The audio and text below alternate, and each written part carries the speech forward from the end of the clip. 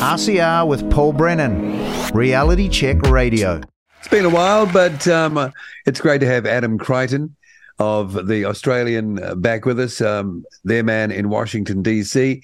You've been out and about, Adam, have you? Out of town? Yeah, that's true. I have. I've been travelling a lot. Well, we had Albo here, Prime Minister Albanese here for a week in late October, and that was extremely hectic.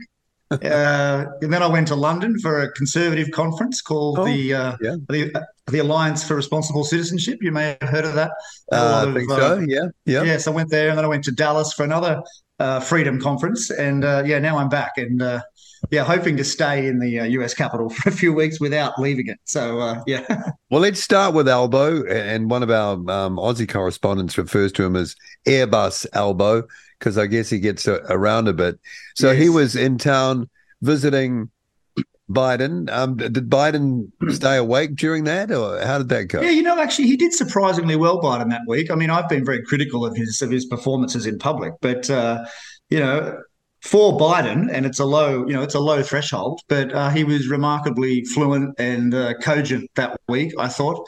That's certainly, we can't say that about his performance in APEC last week, by which time it will be. Look, I mean, it was a successful visit, but it's always hard to know how to measure these things. And as a journalist, it's, I find it frustrating reporting it because, you're just kind of reporting, statements of the obvious and pleasantries and bromides and, the press just, I mean, in my view, over-reports these things because I don't know how much the ordinary person really gets from these stories.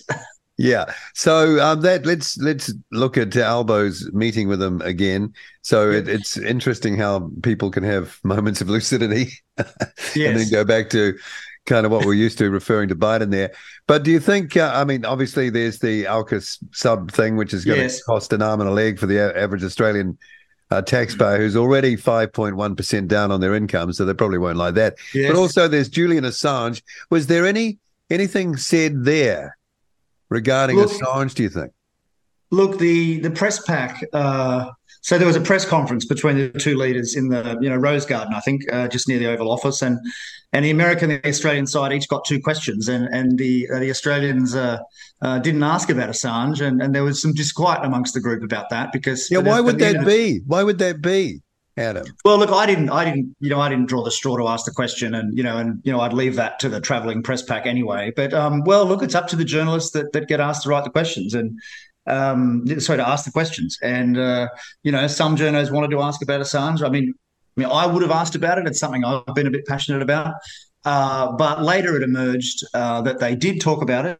I think Albanese said they did talk about it, but there was no real progress. And look, I think it's sad. I think the reality is the Attorney General's Department, which is ultimately, responsible, the Justice Department, is not going to move on this issue because I thought that maybe at that meeting Biden would have given Albo a big win, which it would be, by saying, look, we're going to change our approach to Assange in some way, or at least let him go home or something like that. But no. So I mean, to me, it reflects that we're very much the junior partner in that relationship. Weak. And I mean, I guess that's the reality. We're 26 million people. They're 330 million. The reality is we need them to defend us in the event of any war. Yeah, but how useful is someone like Albanese as the leader of the country upholding, first of all, the rights of one of his citizens, which he's taken an oath to protect, etc., and represent, and also the professionalism of journalism.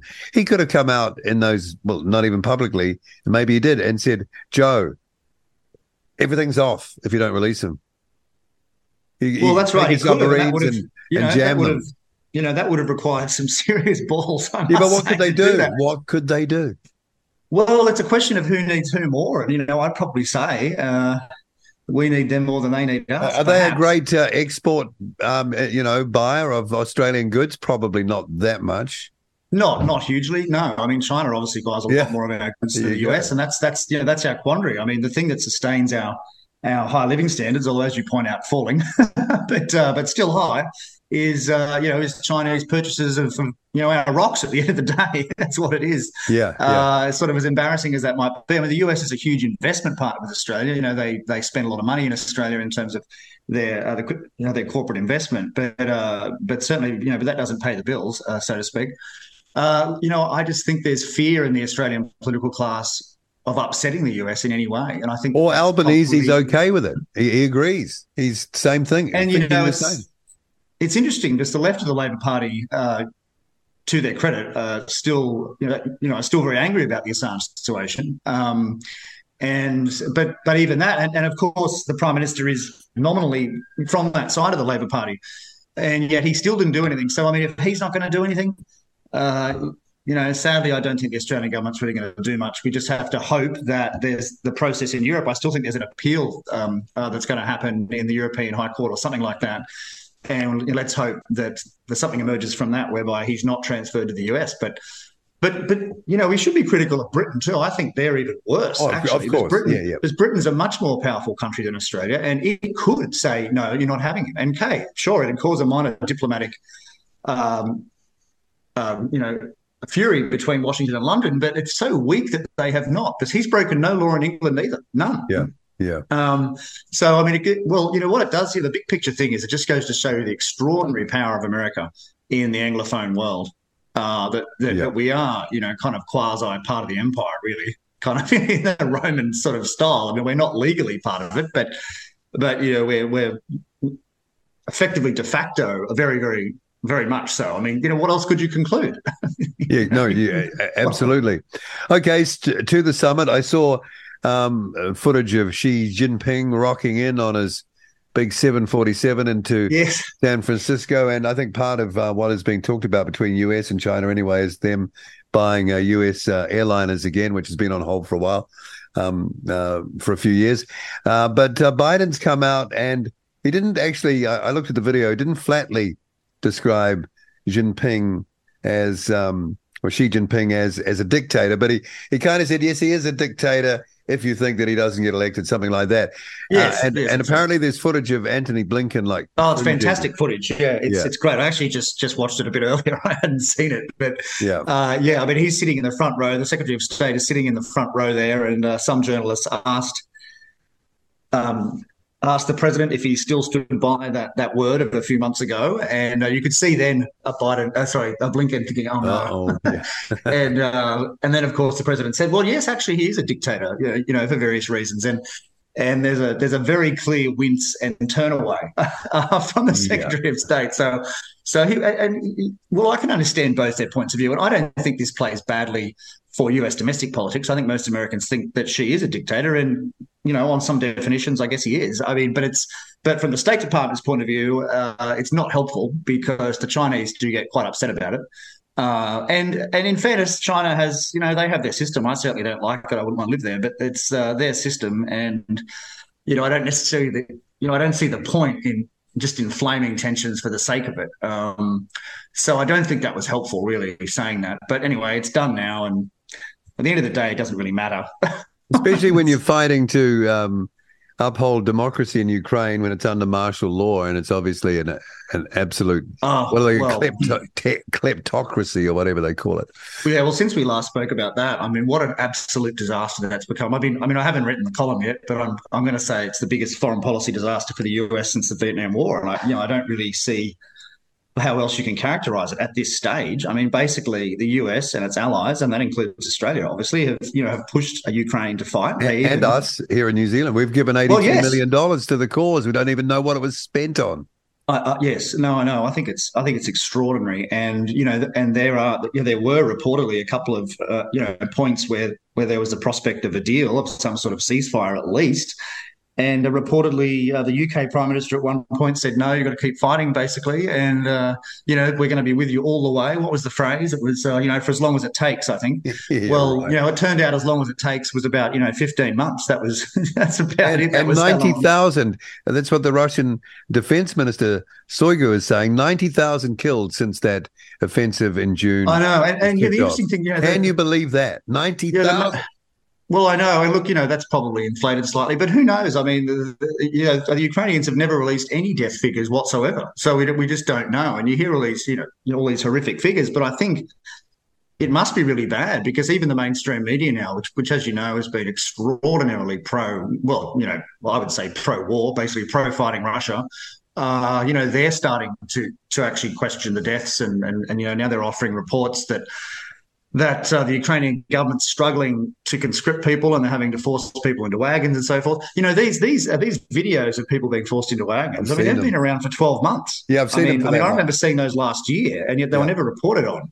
But now they are being, and I think this is just a huge embarrassment to the US because I don't know. Well, they're just going to have to leave it, I think. And they're conscripting older men, in their late 40s, mid to late 40s. Yeah, well, the average age now is women too. 43. I know. That was a recent article. I know, in I think New York Times or something, and I couldn't believe it. I mean, it's just, this is really dire. I mean, when you don't know what Ukrainian public opinion really is, because the media is now controlled by the state, and there's no elections. No. And I don't know how in that circumstance you can really poll people, or at least know what they think. So who knows whether Zelensky's popular? I mean, I think if he continues the war and tries to conscript more harshly, he should be worried for his own safety. He's a dead man walking already, probably, actually. And I think the same Ukrainians realise that they're going to have to remove him in order to have any peace with Russia. And then there's the Biden connection with Ukraine that's somewhere in there too. So what's all that about? Knows? Yeah. I mean, that would be the biggest story of the century if US support was somehow motivated by dirt the Ukrainians had on the Bidens, which is possible. I mean, I think it's unlikely, but it's possible. So there's that as well. But just on Biden, I think just as the US media is changing its tune on Ukraine, they're changing their tune on Biden too. You're seeing a lot more stories now coming out that are critical of his performance. A lot more Democratic voices saying he should stand aside next year. I mean, quite interestingly, at APEC, he lavished praise on Gavin Newsom actually, which was quite interesting. Lining him up. So I've been arguing for months that I think that Biden will play along with running until the last minute, basically, and there'll be some clause in the Democratic Party and that says that they can replace the nominee, and they'll just pick Gavin Newsom. I mean, that's kind of what I think might happen, because I remember Newsom, remarkably, I thought, just popped up in Beijing a few weeks ago. Yes, he did. Which was kind of wild. I didn't know that was happening, and then suddenly he was just there. Well, that's very presidential type behaviour. Yeah, I think the context of the visit that I read was that one of the things discussed was, fentanyl and the huge problem they had with that. Well, that was one of the deals out of APEC. But, as I said in my comment piece yesterday, it's, do we really know that China's going to do that? And how can we even monitor that anyway? I mean, part of me, and this is maybe, shows my extreme cynicism side, but I think the Chinese probably get some enjoyment out of the ultimate killing of all these people, because ultimately the West did that to them in the 19th century with opium. They kind of deliberately foist opium on them, and they killed tens of thousands of Chinese and created lots of addicts. And they played the long game. Evidence of that. They play the long game. Yes, well, that's right. I mean, I've got no evidence, but I'm sure if you were in the salons of Beijing, there'd be some jokes made about that. I've got no doubt. Okay, speaking of Russian, there's this Israel-Hamas or Gaza, however you want to describe it, war going on, and Russia's kind of because they are, and I think they've been rated as the top or the most capable or the strongest military in the world. Above the US now. So they're in there somewhere. What's the connection? I've got this on my list. Well, look, I mean, I don't think Russia has any link with Hamas. They've been pretty neutral since the atrocities of but Iran, October. Definitely Iran. Oh, right? Yeah. Yes. I mean, what's interesting geopolitically is I think Russia is moving back to being more pro-Arab than pro-Israel. I think that's the big picture takeaway. I mean, Putin, he'd been in power 20 years at least, and he had, for most of that time, been extremely pro-Israel. And, it's worth pointing out that there's, 20% of Israel's population is basically Russian. So, so that explained, I think, why Israel was very reluctant to criticize Russia when they invaded Ukraine. They really didn't do anything, and they did not, as far as I know, they did not participate in the sanctions because there is a strong connection there. There would be some anger, I think, now in in Israel about Russia's neutrality in this. They haven't been, they've just called for a ceasefire, just like a lot of Arab nations have done. And I think that's probably the geopolitics of Russia needing Iran or kind of wanting to propagate a relationship there for military reasons. So, I mean, Iran's a big country. It's got big production capacity. What's the population? 80 million, I'm guessing. That's a lot of people. And they can produce a lot of drones, right? I think that's what Putin's probably eyeing. Whatever his private views, because like I say, he was very good to Israel until now. So I think that's like an interesting shift. It's worth noting. And also, we've been hearing that this conflict is sort of splitting the left in a way, because you've got people who would be traditional Democrat supporters now protesting outside their headquarters in Washington, D.C.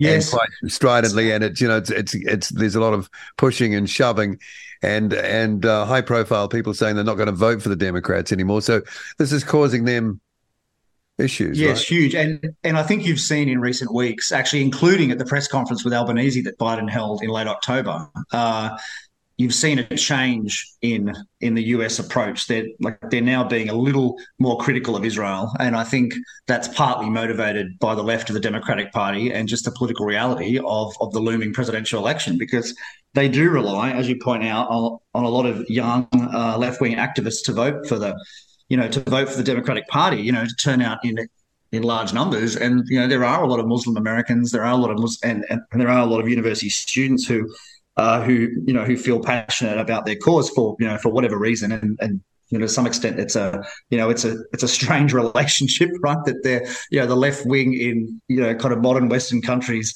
has any sympathy for for Islam, which would not challenge take their left wing very beliefs kindly to their views. Yeah. So that aside, but it's a political reality that they need that group of people to win. And I think if they decide not to vote, then it's a huge problem for Joe Biden. Just circling back, as they say, to where we started, just to finish off our chat here, and that is Blinken reacting in the way he did on camera, because he would have been conscious that every camera was on him, and yes, he would have heard in real time that question being asked. Reacting in that way, can we read anything into that? Does that mean that, because people are always wondering who runs the Biden White House? Is it Biden? Look, I think it's I think Blinken's emerged. I mean, I've always found him a very very competent, fluent, kind of eloquent man. He's very good at his job, I think. I mean, I'm not saying I'm a supporter. I think that's just a true observation. And I think you're seeing more and more that he's the most powerful person in the Biden government. I think there's no question about that. I mean, he worked for Biden. Well, he has worked for Biden for many, many years. I mean, their relationship goes way, way back, and that's why he got the State Department job, which is a very important job. But it is interesting though, because he would have known those cameras were on him, and perhaps that creates some friction with the boss, right? I mean, you'd think so. But Biden, but if you thought it was all over for the boss, you wouldn't. Anyway. Well, that's true. Right? That could be telling. But, the boss, I'm pretty sure the boss is not going to go anywhere for at least 6 months. And, there's a valid argument that, no president really has ever, well, I think maybe LBJ has said, look, I'm not going to run for a second term. But, it's very hard to prise the power out of these people's hands, right? I mean, and, what's the downside for Biden? Okay, he loses, all right, but there was still a chance he might have won. So he may just think, look, I'm 81. I don't care about you all. I'm going to run again. Bugger it. That might be his view. Okay. All right. Well, let's leave it there. Good to catch up. Yes, hopefully thanks, we can talk Paul, another month or so, but never a dull moment. Adam Crichton, indeed. Australian correspondent, Washington, D.C. Thanks for coming on again. Okay. Thanks, Paul. Good to chat. RCR with Paul Brennan, Reality Check Radio.